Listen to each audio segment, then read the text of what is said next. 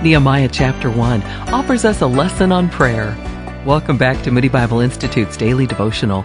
Today in the Word, I'm Donna Leland. First, Nehemiah teaches us we should pray, even when we're sad or mourning. Today in the Word, this is modeled for us in Nehemiah 1:6. Let your ear be attentive and your eyes open to hear the prayer your servant is praying. God doesn't only want to hear from us when things are going well. Second, just like Jesus taught the disciples, prayer begins with worship and submission to the Lord.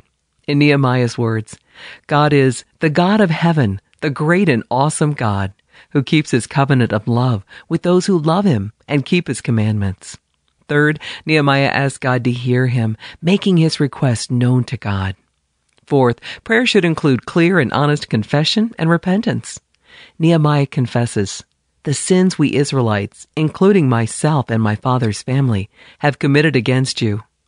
There is no spin here, no attempt to make himself look better. Finally, prayer should be saturated with Scripture. Doing this is no guarantee God will grant your request. God is God, and we are human.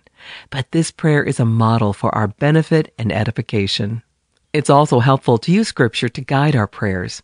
You can even pray aloud a portion of Scripture, making it personal and specific to your situation.